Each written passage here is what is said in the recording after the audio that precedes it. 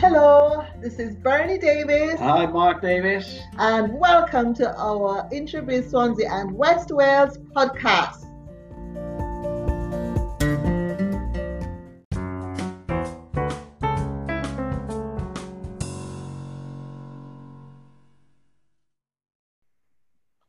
Mick Janassi retired from the police service in April 2011 after a distinguished career spanning 31 years. During that time, he served in 3 police forces in Wales and England and ultimately attained the rank of Chief Constable. He was awarded the Queen's Police Medal for his outstanding contribution to policing in 2011. In August 2019, Mick was appointed Chair of the Board of Social Care Wales, a Welsh government-sponsored body which sets standards for the social care workforce and contributes to longer-term improvement in the sector. He is also currently chairing the Independent Oversight Panel, which was established by the Minister for the Minister for Health and Social Services, following an adverse review of maternity and neonatal services in the former Cwm Taf University Health Board area. Today, Mick joins us to share with us the recent experiences that Social Care Wales have had with the pandemic, how they have overcome it, and how he sees the way forward. Welcome, Mick. Thanks, Bernie. Thanks very much for inviting me to join you, and thank you for that very warm welcome, and I will try and live up to that very generous billing. Bernie's asked me just to speak for maybe 10 minutes just to set the scene, and then she assures me that you'll have lots of interesting, challenging questions which will fill the rest of the hour, and if not, you'll have an early lunch and I can get back to building my gazebo in the garden, which is where I was first thing this morning. So I don't have a funny story, but I do have a claim to fame, and that is that I am the 1977 Ashbourne Young Farmers Welly Wanging champion. I don't know if you've ever seen welly wanging, but basically young farmers grab hold of a huge Wellington boot and they try and throw it as far as they could possibly can. It's a source of great pride. It's all very kind of macho and, very, very serious. And my dad was an ice cream man, and he asked me to go and cover the Ashbourne show. And off I went with the ice cream van. And I saw the welly wanging competition, and I got a girlfriend then, and she would say, well, why don't you go and have a go? And I could see that it was just not going to be, it was going to be embarrassing because there's an art to it. And it's the way that you grab the Wellington and you've got to have huge forearms and massive power. So anyway, I was persuaded to have a go. And for some reason, I just caught it absolutely perfectly. Maybe it was the wind or the conditions, but it flew out of the showground, over the hedge, into the field beyond, and was the longest throw apparently that's ever been recorded. And I don't think the record will ever be beaten. So, as you heard, I've got a CB and a QPM, but they all pale into insignificance when it comes to being the young farmers Ashbourne Welly Wanging champion. And that's my claim to fame. I've probably kind of learned as much from you as you're going to learn to me. It's been fascinating listening to you talking about your experiences. And I was particularly struck by Emma's business model, because I sit here looking through the door into my wife, our bedroom. We share a bedroom, actually, my wife.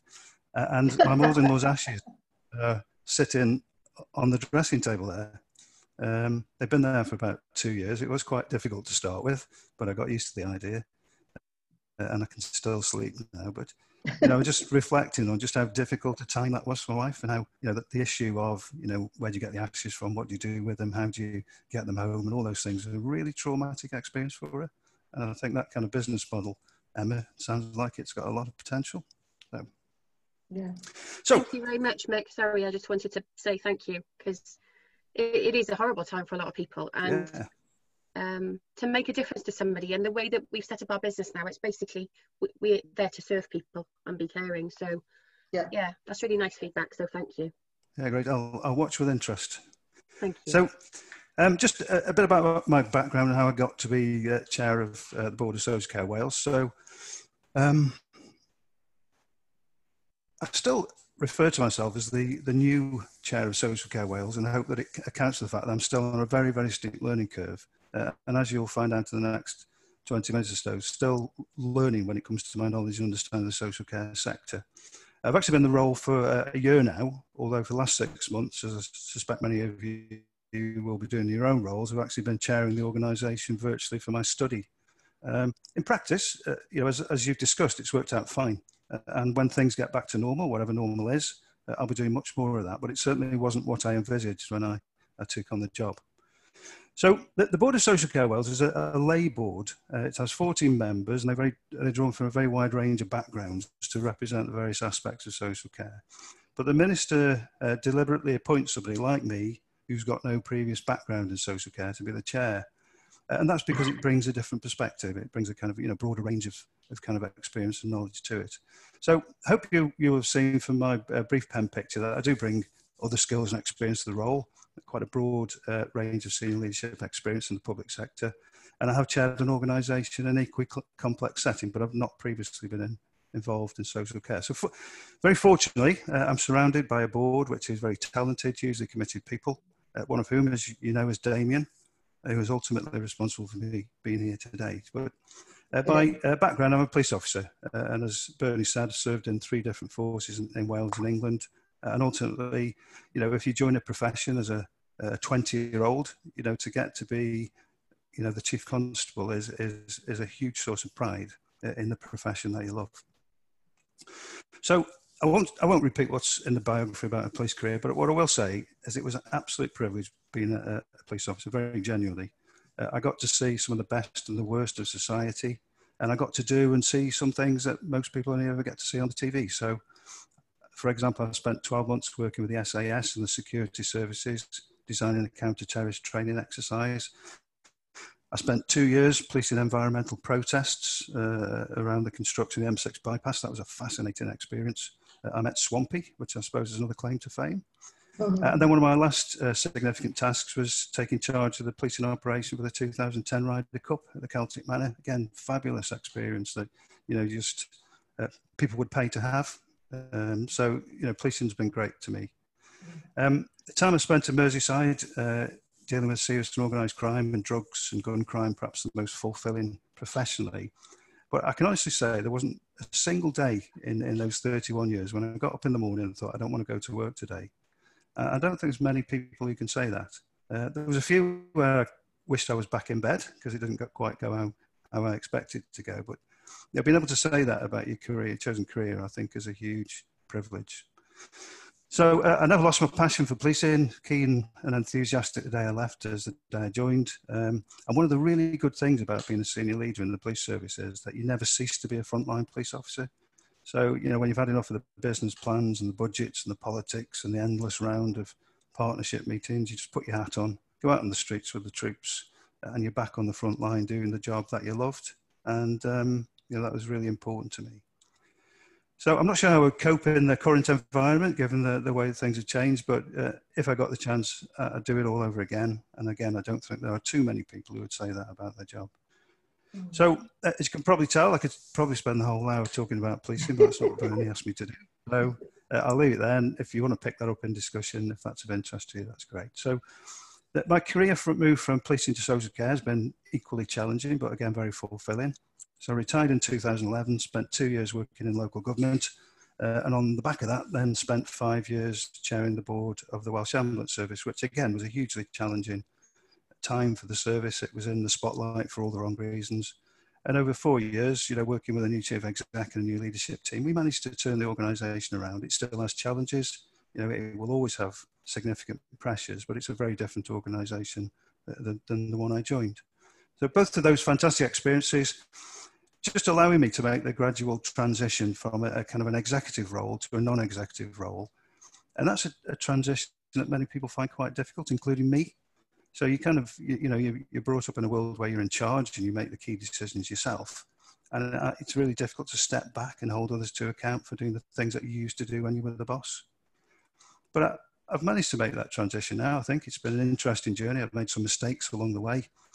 None of those have been terminal. That's why I'm still here. But it's been an experience. But what I've learned through those varied kind of careers in the public sector is the context varies. So the service is different, but the fundamental issues that we all struggle with in public service, I'm sure they're the same for you and your sectors and your roles, I think, you know, they're the same thing. So, you know, it's invariably about managing increasing demands for service with a resource base that's reducing in real terms. people's expectations, quite rightly, are increasing. And particularly those who use your services, those who represent those users' services. So, you know, people demand more, and rightly so, and that brings with it challenges. And it's really difficult to find when you're struggling with this kind of complex mix of demand and capacity, to find new ways of responding in an increasingly complex world and making the best use of technology to do that. And I kind of really envy you listening to Mike talk there, you know, about the ability to move quickly from one platform to another, be able to be flexible and to move your business model to reflect changing circumstances. That's really difficult in the public sector because of all the kind of bureaucracy and the governance that surrounds it. And then the other kind of challenge in every role I've worked in is finding sufficient people of the right quality, with the right skills to deliver the services that you aspire to. And finally, just providing the right leadership at all levels within the organisation, which enables those people to be the very best that they can be. And in my experience, wherever I've worked, it's that leadership issue that's always been the key to managing the others. So if you get the right leadership in place, not just at the top of the organisation, right through from board, through the senior team, right down to frontline supervision, that's what makes a difference for me. And again, you know, I could spend hours talking about leadership if you're interested. That isn't what Bernie asked me to do, so I'll move on. So I wasn't really surprised when I got to social care to find a very similar set of challenges facing the organisation and the social care sector more broadly. So I'm very fortunate, actually. I've inherited an excellent board, of which Damien is a key member, a very capable senior team, and an organisation which by and large is well led and well managed. But those people are wrestling with some very, very significant challenges, and they sometimes seem almost impossible to reconcile without some fairly fundamental changes in the way that we do things as a society. So there are things we can change, undoubtedly at service level, but others require fundamental change in the way that social care services are structured, and particularly how they're funded. And those changes can only be delivered by government or through a strategic level partnership at all Wales level. And it's that system leadership role, trying to influence change without necessarily having the levers to do it. That's what I find most difficult as chair. And it's one that many other people find difficult, particularly about, you know, kind of not having control and trying to influence change. So before I just touch very briefly on some of those challenges, just perhaps say something about Social Care Wales, because it isn't exactly what it says on the tin. I think most people would imagine that an organisation called Social Care Wales would have a kind of an overarching system role in delivering social services in Wales, but like the National Health Service delivers health services, but that's not the case. So we do have a very important role to play in the framework for social care provision, but we're just one part of what is quite a complex and in some senses quite fragmented framework for delivering social care. So the majority of social care, you probably know, is provided by the 22 local authorities, and that's where the responsibility for commissioning services lie. And that's where most of the £1.2 billion a year we spend on adult social care goes. But those services are delivered through a network of over 2,000 in Wales service providers, some in the public sector, some in the voluntary and charitable sectors, but most of them small and medium enterprises like yourself, ranging from small businesses employing just a handful of people, through to medium-sized national organisations who run a range of services across the UK. But collectively, those 2,000 providers employ 90,500 people, which is actually 20,000 more than the NHS. And social care is the 7th largest contributor to the Welsh economy. And if you kind of add on the value of their suppliers and all the change that creates, they contribute about £2.2 billion overall to the economy. So Social Care Wales is one of 2 organisations which regulate the social care sector. The other Care Inspectorate Wales regulates the services and licenses the people who provide them. Our role as Social Care Wales is to regulate the workforce. So we set the standards they have to work to keep the public safe, and we provide the skills and qualifications framework to ensure that they're equipped to carry out the role. And our core function is about public safety and making sure that service users get the care that they need and deserve. And we have a number of wider responsibilities. For example, we're responsible for setting the social care research agenda, and we work with others in the sector to drive long-term improvement. We're currently registering around about 33,000 social care workers. Most of those are either social workers or domiciliary care workers, people who go into people's homes to provide support. But over the next 2 years, we're expanding the register and we'll move to around about 60,000. And most of those will be residential care workers, the people that we've seen very much at the forefront in the response to COVID-19. So to do that, we have a staff of around 120 people, a budget around about 20 million, and about half of that is paid out in grants or bursaries to students. So if you want to know more about the organisation, how it's governed, I'll be happy to pick that up in the conversation that follows. So I've touched on some of the key challenges that the social care sector faces. And, whilst they're not entirely within our gift, influencing change and improvement is a significant part of our work as an organisation. So I think we all know there's elections coming up in the next 12 months in Wales, and all of the parties are developing their manifestos. And it's very clear that on the back of the awareness has been raised by COVID-19, that social care is going to be a key kind of battleground in the political environment over the next period. So we've been regularly asked over the last few months what the challenges are facing social care in the next 10 to 15 years. So we produced a document which is called Social Care Matters, and it kind of explains what the evidence says about what needs to be done in social care going forward.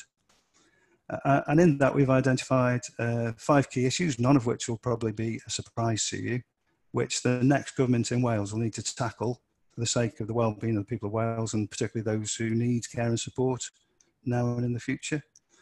So I'll be happy to expand again if they're of interest to you, but in essence, there are 5 key issues. So firstly, we need to find a sustainable longer-term funding settlement for social care. So local authorities are already struggling to meet demand with the money they've got available, but the evidence suggests that demand will increase exponentially over the next 10 to 15 years. So the King's Fund estimates that social care spending will need to rise by about 4.1% a year just to keep pace with existing demand. But the reality is that society is changing and changing very rapidly. So just some quick projections, you probably have heard these and be familiar with them, but by 2041, which is only 20 years away, the number of people over 65 is expected to have increased around about 37 people. 37%, sorry, not 37 people, that would be great, wouldn't it? 37%. So, it's a massive increase in the group of people who may need access to social care and support. But it's the over 85s, who, more likely to rely on social care. And the over 85s in society are expected to increase by 119% by the year 2035. So over the next 15 years, the number of 85-year-olds in society are going to double. And that creates a huge challenge for the social care sector. And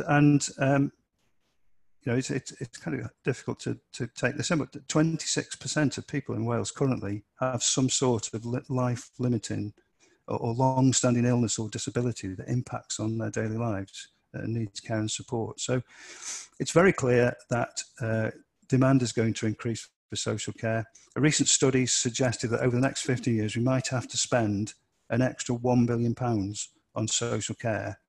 And realistically, even if government, maxed out on its spending on social care, probably only a third of that will come from increased public spending. So as a society, we're going to have to think very differently about how we care for people, about how we pay for social care, if that's what we want to do.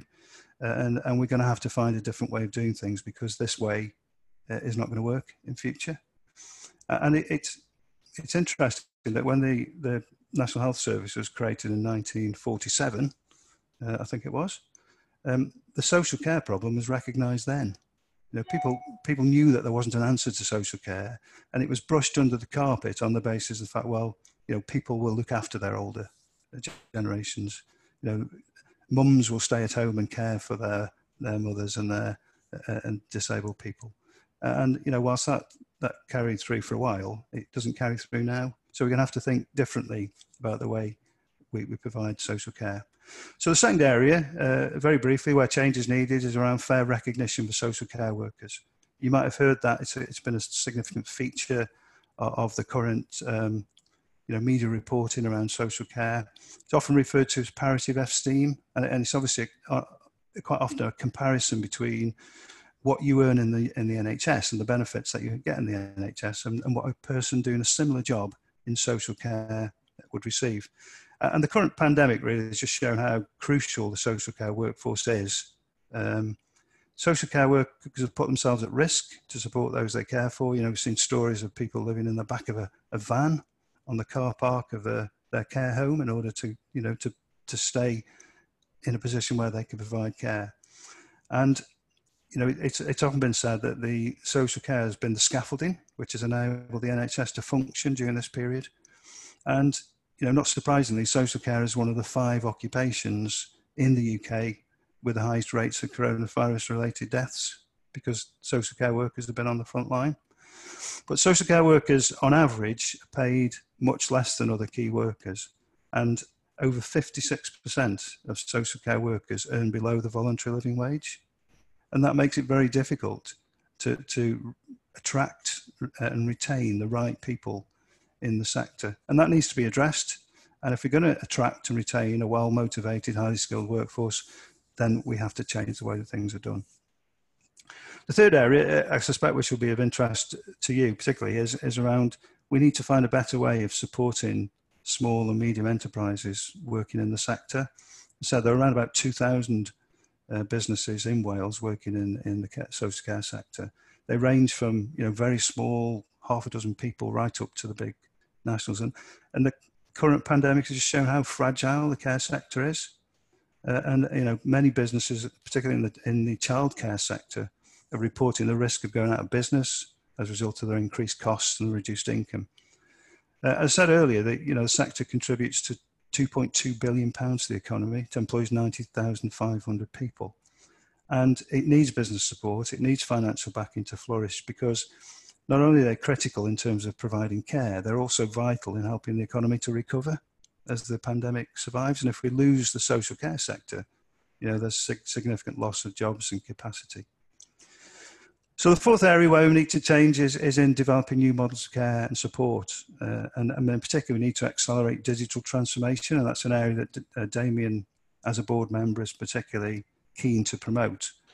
COVID has demonstrated what could be possible in making better use of technology, both in terms of equipping staff to provide services better, but also enabling people to access services in a different way. And so far, we've only scratched the surface. And we have to put the infrastructure in place. And most importantly, we've got to create the digital literacy amongst staff and service users that will enable that to happen. And then finally, and this is particularly relevant to us, we need to make sure that we can recruit and retain people of the right calibre, well-trained, well-led and well-motivated. And in that regard, we've just published our 10-year health and social care workforce strategy, jointly with the NHS, which is a really significant step forward. And that's currently in government, and we're hoping that they will launch that very soon. So that's just very quick overview of some of the key issues. And then just finally, COVID. So I'm conscious I'm running over time, so I'll be brief, and I won't make it a war story. So I guess you could divide our COVID experience into 2 parts. So one is how it's impacted on the organisation, the other is how it's impacted on the sector. So in both kind of areas of being consequences, but and again, it's something that you've been talking about this morning, from adversity comes opportunity. And we're seeking to use the experiences we've had in a positive way to move forward. So right from the start of the pandemic, we've been working with a group of partner agencies and with Audit Wales and their good practice exchange to capture the learning from COVID as it happens. And then we intend to use that learning going forward to build our strategic plans to tease out the opportunities. So from an organisational perspective, we made the transition from office-based to remote working within 3 days, no major consequences in terms of operational outcomes. And we managed to maintain our governance arrangements, which I think is essential when you're operating on the boundaries of governance in the unprecedented circumstances. So what we've learned, and a great deal I suspect is what you will have learned yourself, is there is huge potential for more agile working. There are massive opportunities to make better use of remote technology. And what we've learned is there is a different way of engaging with staff and caring for their well-being. So we're looking forward to building those into our plans. One of the things we're particularly interested in is what we can learn about how things get done. So I'm sure you've all experienced this. What would have taken 12 months to get done under normal circumstances got resolved in a matter of days under crisis conditions. So just for example, getting legislation changed takes forever, but in the early stages of the pandemic, we managed to get legislation through the Welsh Government and through all the different consultation processes to enable retired social workers to come back into the sector to help. And that was done in a week. If we tried to do that now, it would take us 12 months. Another good example is social care worker ID cards. So remember very early in the pandemic, we clapped for the NHS, but in the early stages, we didn't clap for social care. And it was only 2 or 3 weeks in that people realised how important social care was. And NHS workers were getting access to, early access to supermarkets. They were getting benefits that supported the role they were playing. And social care workers couldn't get that because they couldn't identify themselves. So within the space of about a week, an idea which had been 6 months in the planning to produce an ID card for social care workers went through the whole process. They were produced, published, distributed in the hands of social workers within a week. And, it provided a massive morale boost for the workforce at the time when they most needed it. If it wasn't for COVID, we'd still be talking about that now. So there is much we can learn about, operating in those conditions. So from a sector perspective, you don't need me to tell you because it's been a constant feature of media reporting. Social care sector has taken a significant hit in the early stages of the pandemic. Many social care businesses are still at risk, and the government's policy around care home admissions and testing arrangements still hugely controversial. Difficulties around fair access to PPE, although the huge contribution social care staff made was eventually recognised, in the early stages they were largely overlooked when compared to the NHS. So I think it's probably fair to say that the worst may be yet to come for the social care sector. So as things start to return to whatever normal is in the future, the longer term impact of COVID, so the damage to the economy, the adverse impact on family life, young people whose education and social development has been disrupted, problems around alcohol and mental health, all those things are going to create more demand for social care and put even more pressure on a system which is already creaking at the seams. But the good news is, and this is the final point, is that COVID-19 has put social care in the spotlight. Yeah. So in a Wales Omnibus survey, which was conducted in June, 46% of the public said they had a higher opinion of social care workers than was the case before the pandemic. Mm-hmm. And 70% of people felt that those working in social care should benefit from similar pay conditions to NHS workers. And it's something we've been trying to get into the public psyche for a long time. And at the same time, COVID has highlighted in a very real and very public way the challenges that I referred to earlier that I won't repeat. So all these issues are now in the public consciousness much more than they were, and it very much appears to be on the political agenda. And we hope that going forward, that provides some leverage which we can use. I'm sure you all do, because as I said,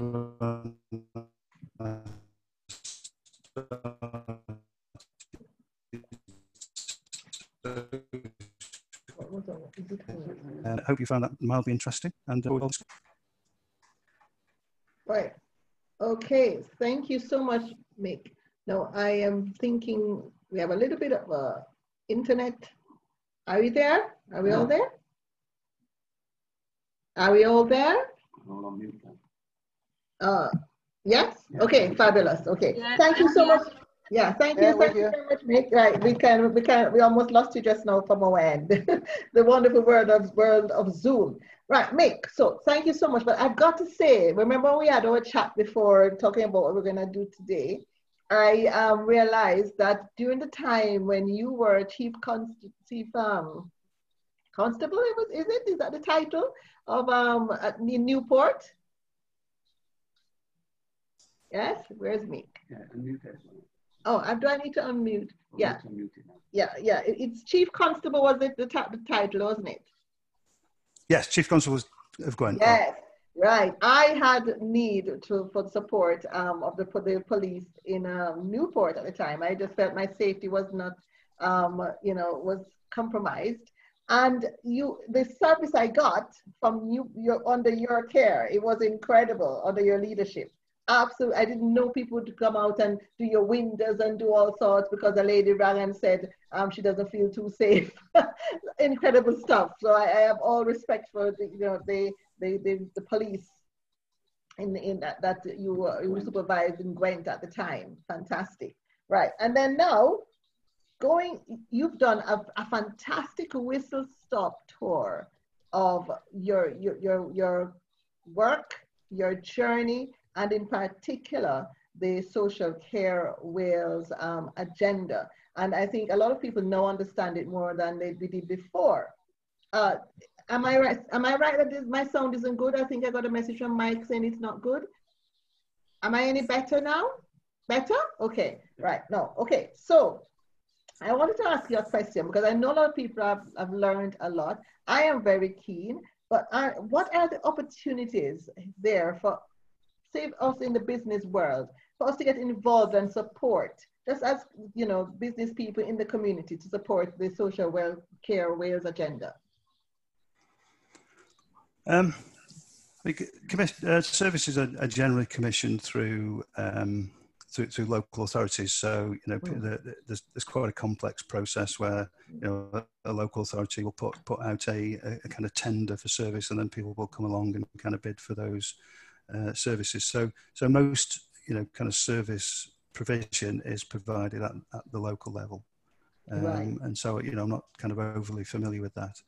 I mean, from our perspective, we need the same kind of, business support that most other organisations need. So I was really fascinated to hear about some of the ways that you are engaging with your prospective customers, you're talking to clients and you're networking, because, one of the things that we have a campaign which is called We Care Wales, which is our national recruitment and retention campaign. It's quite imaginative. It's, it's very, very visual. We've managed to get, radio and television adverts, just trying to change people's perception of what a career in social care might mean, because most people's view is that the social care workforce is kind of unskilled. It might be paid as unskilled, but it isn't actually.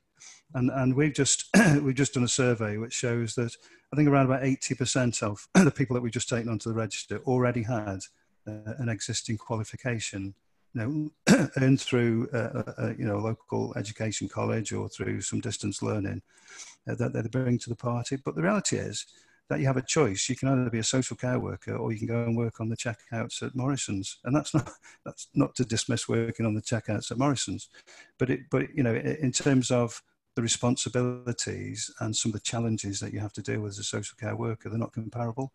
But it is low paid work, and so we are trying to, as well as kind of tackling the pay and equality issues, we're also trying to create a different perception amongst the public about social care as a career. We particularly need younger people to come in who see this as a longer term career. We particularly need people in social care, in social care often need role models. It's really difficult to attract younger males into the profession because they don't see it as a worthwhile career.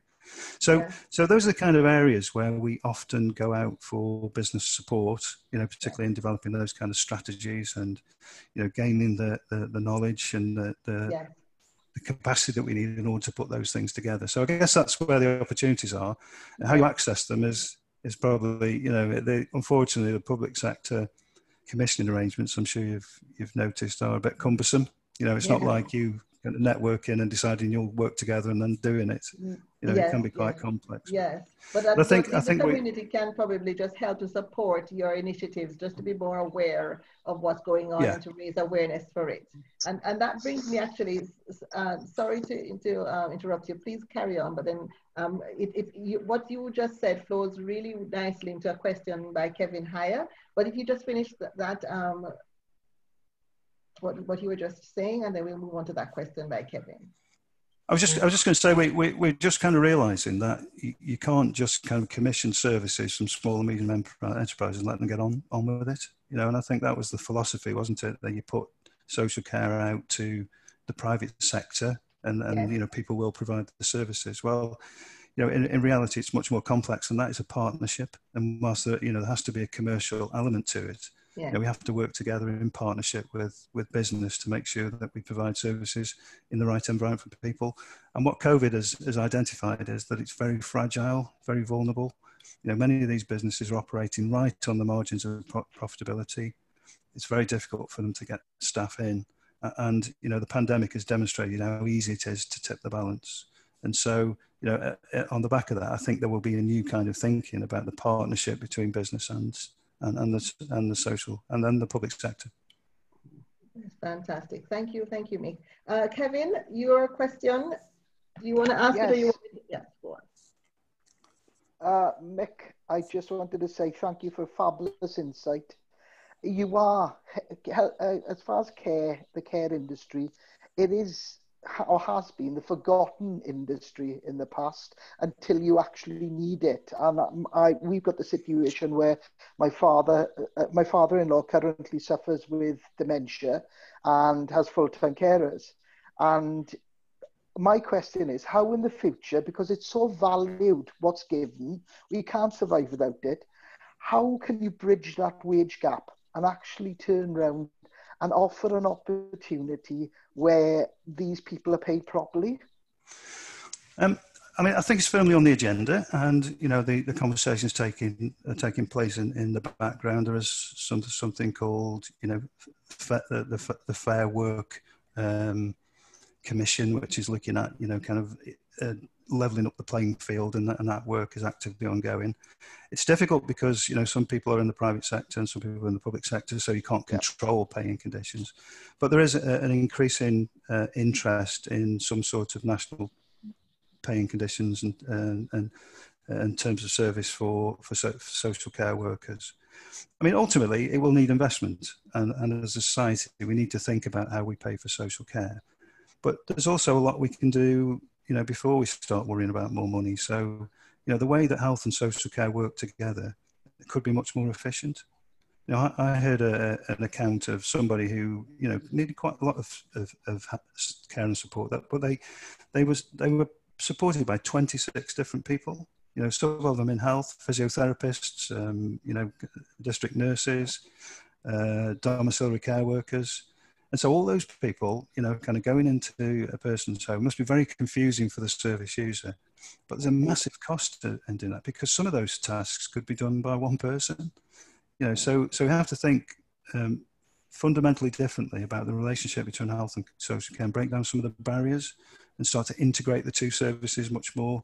So it's seamless for the service user, but it's much more cost effective. We've also seen, you know, during COVID, just how much potential there is in using technology to enable communication. So there are some fantastic things out there. I went to see a lady a few months ago. I went out to Torvine County Borough Council as part of kind of fact finding. And I went out with their technology team, and some of the things that they got to get to technology they could use to help people to live better lives was just incredible. Even things like older people who are lonely have a disproportionate impact on not just social care, but on the emergency services, because, you know, they need help and support. They've got nowhere to go, and quite often they pick up the phone and talk to the ambulance service, or they'll talk to the police, or that, you know, they need help and support. And they came up with the idea of having robot cats. It sounds bizarre, but they've kind of got these cats that purr and move and wag the tail. And for people who are lonely with dementia, it brings them some sort of comfort, some sort of companionship. And there is evidence to show that has an impact on their need for social services. I'd say another lady who'd been provided with this fantastic piece of equipment that delivered her pills to time in the right doses. You know, it was some sort of a box, and it had a carousel in it, and it was remotely controlled. The chemist knew when it was empty and got it filled, and you know, that saves a massive amount of time and effort from somebody having to go in and administer that medication. And you know, wherever you look, you know, the kind of things that you're doing in your world, the innovative stuff that you're doing, has an application in health and social care. So I think if we find new ways of working, if we optimize technology, we can use the money that we already have a lot better. Yeah. But the reality is that somewhere somebody's going to have to pay more, because you can't fund, £1 billion gap by doing things. Oh. There's got to be more. Thank you, Mick. Just as an aside, in the previous life, I ran a radio station for 10 years, and we worked closely with providing testimonials for campaigns, and I met some absolutely inspirational care workers.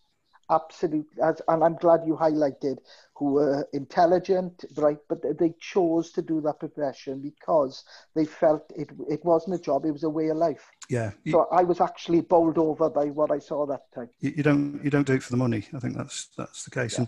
And it's been one of the best things that's happened. Did you see Rod Gilbert and his television series about social care? Absolutely fantastic. Our We Care campaign got the biggest boost that it has ever had. We had a massive increase in people who were accessing the site, wanting to see the stories. And it was all on the back of the Rod Gilbert, and Sue, our chief executive, is currently courting him to see if he can be our kind of organisational champion, because those kind of things just make a huge difference, don't they? Thank you, Mick. Yeah, Mick. I just want to go back to what you were touching on just before, Kevin, but it relates to that and the Rod Gilbert thing. I think that, it's very similar, to the hospitality industry in a way. I mean, completely different things about the pay. You've got so many skilled people working for, the public in effect, but not getting the rewards of what their services do, And as I say, the COVID thing has really highlighted the social care industry. And the Rod Gilbert thing is something that I was just going to mention, that sort of profile, promotional thing is what we need. We need to get people to think of the career in social care. It has always been, I think, a sort of secondary thing, like you said before, almost like sort of, well, I can't get a job, so I'll just become an health, worker or something. It's been sort of looked down upon, really, as it's your last choice. Where really, when you it's to change that perception that is what's needed, so that people become interested in it and they want to be part of that. It's, okay, they may not be doctors and things like some of the levels at the NHS, but some of the NHS workers who are sort of on the lower scale, that, are sort of the auxiliary workers and the people who care, at that level, they're just as important. And those people are at least equal to what you get in the social care side outside of the hospitals. And, that is what's needed. I think we just need to promote and make people aware as businesses. People, we can help. We can get involved in that kind of way, just to, come alongside. And but it's almost like, I mean, I'm just talking out loud now. It's just things come to my head. It's almost like we as say, our business community could make people aware of the issues in social care by us doing sort of a conference and things, and bringing people together and having people like yourself with slideshows and presentations and all this sort of thing to sort of boost the awareness, because it impacts us, because if we're all going to be there sometime. I'm very pleased to hear that there's a good chance I'll live till 85, right? That's a very good positive thing. But I want to be able to be taken care of as well, so it impacts everybody. Yeah, absolutely right. If you go on, sorry. If you get a chance, just if you go onto the internet and look at We Care Wales, you'll see our kind of We Care campaign, and there's some video stories on there from people who have chosen a career in the social care sector, and they're explaining why they do it, and they're inspirational. Some fantastic stories, and we just need to get that across to people. But the reality is, as Kevin says, you've got to pay people. We all come to work to enjoy our work, and we all got this kind of buzz from what we do. But the bottom line is, you start to live, and with 56% of the workforce, not earning what we all recognise as a minimum basic wage to have a kind of basic life. Yeah. It's a Thank problem. you. Well, we know we have 3 more questions left. Emma Cookson-Lewis, Mike Armstrong, and Maggie. So if we take those questions in the order I just called them first. Emma, please. Thank you, Bernie. Thank you very much. What an insightful experience that was, Mick, and thank you for that. We actually, as a business, currently, through a third party, we are contracted to carry COVID tests in the logistics sector, obviously. So I apologise if I maybe have missed something that you've said, because my internet link is rubbish today. But I guess from my perspective, what I'd really like to understand is how you guys as an organisation or as a platform actually sit and plan with what and how the resources are going to be split, if you like, when it comes to COVID on an already stretched budget. Because obviously this is something that I can't see us being away from for some time to come. Whatever way you look at it, it's affecting everybody in their lives. So how, as an organisation, do you make it so that your sector can continue to work as effectively as possible? Yeah, I think I mentioned, you know, the kind of complexity of the delivery framework for social care. So it's, you know, the NHS to the NHS, you know, it's one body with 7 local health boards, you know, and they kind of integrate their service. So, you know, the social care sector is much more complex. So we regulate the social care workforce. Care Inspectorate Wales regulates the businesses and the premises and licenses people to do it. Local authorities commission and provide services. And then, you know, there are 2,000 providers who are providing those services. So it's a much more complex delivery framework, and it's much more difficult to control. You know, the bottom line is that government allocates spending, and it determines how that goes. So it's something called the MEG. So I think that's the overall budget that goes to health and social care. And then ministers decide within that, you know, how those funds are allocated and how they're distributed between health and social care, but it's very difficult to split it out. So much more often now, funding has been allocated to regional partnership boards where health and social care come together with a very significant pool of that funding to spend it in the most efficient way across the service. So, I mean, at the moment, you know, the issue around funding is quite challenging. So, you know, there were immediate adjustments made. You know, I think you will have seen from media reporting that there was a kind of spend now and work it out later philosophy. And I think we're just kind of getting to that, you know, working it out stage now. And, you know, as we as social care continue to receive our budget, we continue to be able to operate. But we're expecting at some stage that, you know, we will be expected to pay some of that back to fund some of the things that have to be done. So they, you know, they're hugely complex systems, and it's very difficult. And, you know, at the kind of the macro level, it's fairly broad brushed. You know, it's this much goes to local government, this much goes to health. You know, so, and then, you know, the funding then gets kind of distributed down. But it is complex, and I don't know what the answer is, and it's, you know, slightly outside my remit, so it sounds a bit woolly. No, not at all. I think your remit sounds massive from the sound of it, and you know, at the end of the day, you have my utmost respect, because I think what you're doing is very complicated, and obviously, by the sound of it, very challenging. And to be perfectly honest with you, Mick, I don't think I would want your job, only because of the remit that goes with it, and the responsibility more than anything else. So, you know, my hat off goes to you. Yeah, you know, I mean, you get used to it, but actually, you know, what I was thinking about is it's probably far more challenging working on the front line than it is sitting in a boardroom 100%. In Cardiff making these decisions, you know, and that's what you have 100%. To bear in mind. And I did, when I first joined social care, I was very fortunate. I got the chance to go out and spend some time on the front line and went to all sorts of different settings. I never had to wipe anybody's bottom, but I did get, you know, I was in the vicinity while bottoms were wiped. And those people have my utmost respect. You know, I couldn't do their job.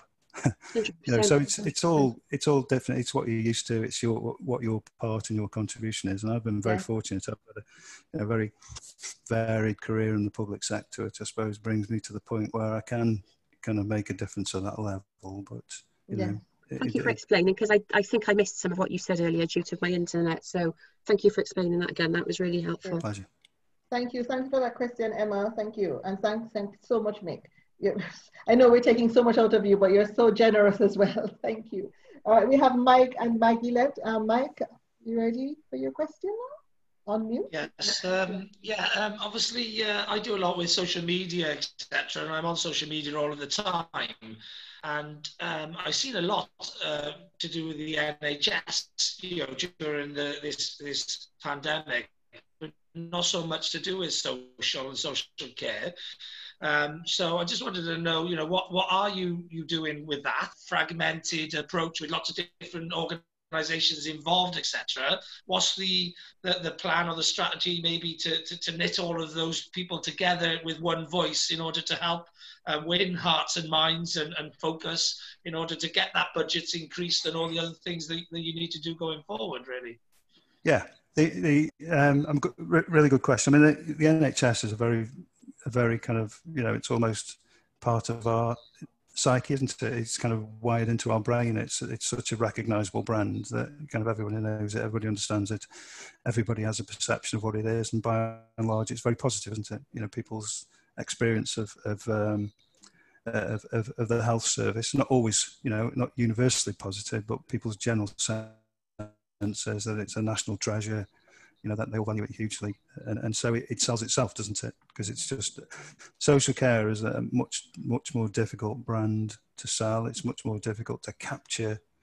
And quite often people's perceptions of social care are based on things which are negative. So they will have seen, the care home scandals, they'll have seen the mental health scandals, and that leaves a legacy, doesn't it? So as well as, kind of having to create this positive image, you also have to deal with a negative image. Social workers don't get a great press, do they?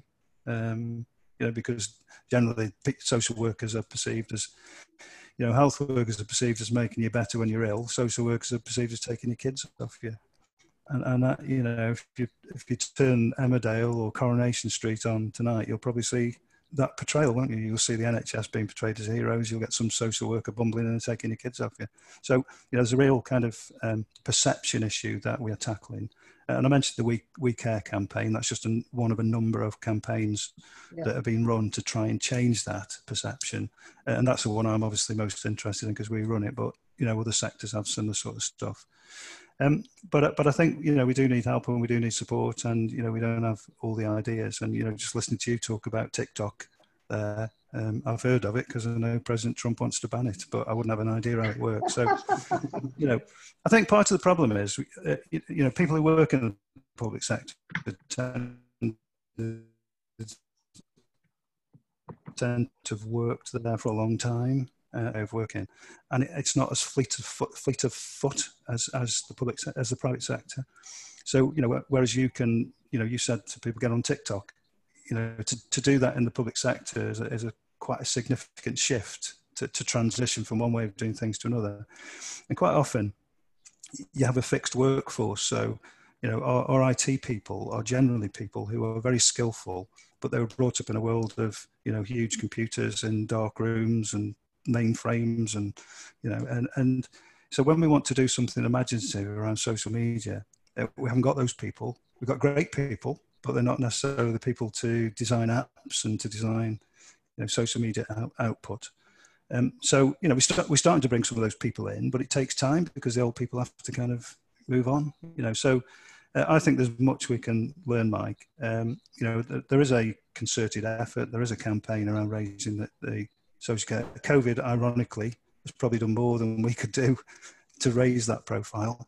We just have to capitalise on that now, because, as I said, the Wales Omnibus survey suggested that there had been a massive shift in public opinion about social care. But it's all the different things that have to come together, because the bottom line is, you think, oh, I'll have a look at social care, and then you get the application form, you're going to be paid £9.30 an hour. You might think twice. So all those things have got to come together. It's, fair paying conditions, it's the right working conditions, it's security within the sector, and it's then a question of making people want to do it and stay. Okay, brilliant. Yeah. Fabulous. Thank you so much, Mick. Thanks, Mike, for that question. And last but not least, we have Maggie. Question? Thanks for the insight. And I don't know, you might have answered this through different ways, but recently I've had occasion to mix with the BAME community more around food. And one of the things that has come up a lot is the number of the BAME community that work in social care, but also the number of BAME community who are asylum seekers and that sort of thing. That is the first line job that they get into. And one of the things is I want to ask is who takes care of the needs of the social care workers?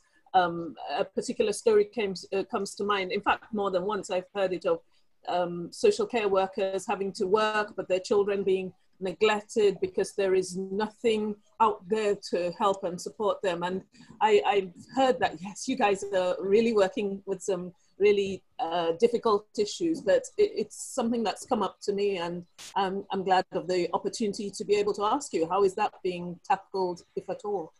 Yeah, thanks, Mike. It's a really good point. So, you know, who cares for the carers, I think, is the question, and it is, you know, it is a strap line that's been developed. Actually, I've heard it said in that way. You're absolutely right. It is a problem. So, if you work in the NHS, it's a massive organisation of 70,000 people with a very, distinct structure. You know, it has the capacity to have welfare programmes to provide, you know, the proper support for people who are in difficult and challenging circumstances. Again, we've seen that played out. You know, in the NHS, they've provided safe spaces for workers to move away from the COVID areas to relax and spend time away.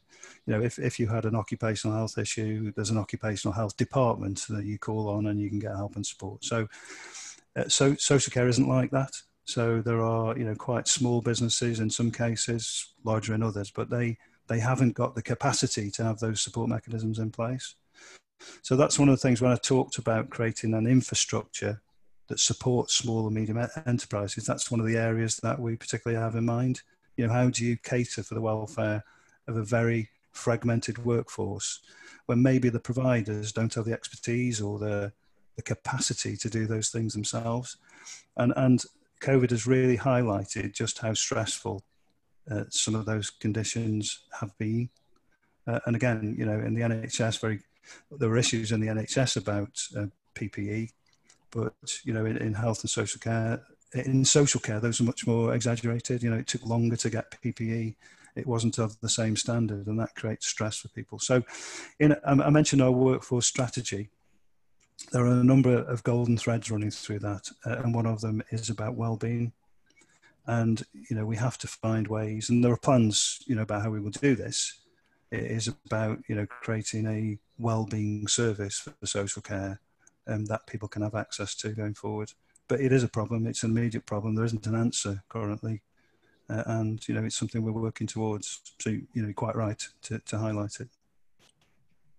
Thank you. Thank you for that. And thank you, Mick, for your answer. Very, very honest and open answer. And, you know, to be honest, it's a very sobering session today, isn't it, guys? Because it's a very sobering topic. It's very relevant. It's very important. And, you know, my mind always thinks like a solutions person. I'm always thinking, if there's an issue, how can we fix it? And that's why I asked the question, what opportunities are there for businesses now? Because I know I'm not the only one with that kind of mindset.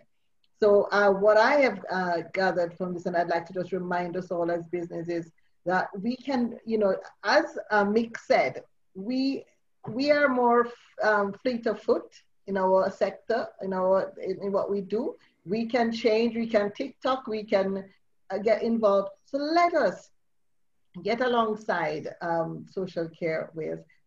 Let's speak to Damien. He's a man on the ground with us here. Find out how we can help to raise awareness, because it's all about awareness. That's where it starts. Because once we start raising awareness, then we get other people buying in who are influencers who can help us to help them to make their change. So thank you so much, Mick. This is going to be going on our website. So that's one of the ways we're going to try to raise awareness. Guys, would you please today share on social media, share little bits about what Mick shared, and just get engagement, get people interested, and more people interested in. I mean, we're not Rob Brydon or anything, but you know what? We have a voice and we have a network, so we can share and raise awareness for social care Wales. Thank you ever so much, Mick. Dan, do you want to? Yeah, I think, I mean, I'd be very interested in talking to Mick about the sort of social care Wales becoming a partner of the Intrabiz organisation, so that we can put their website up on our, our page, link into the websites of theirs and things like that, to connect, to support it, and sharing some of the news, like some of the videos. And as a partner of ours, we can then share it through our network. So some of those videos that are on this website, we can share out and post out. And, the size of the internet, the Intrabiz UK network through social media is massive, and if we can just do our more bit. People talking, yeah, more people talking. And if we can do our bit, it's out there, isn't it? And people start to see it. Yes, thank you ever so much. Thank you very much, Mick.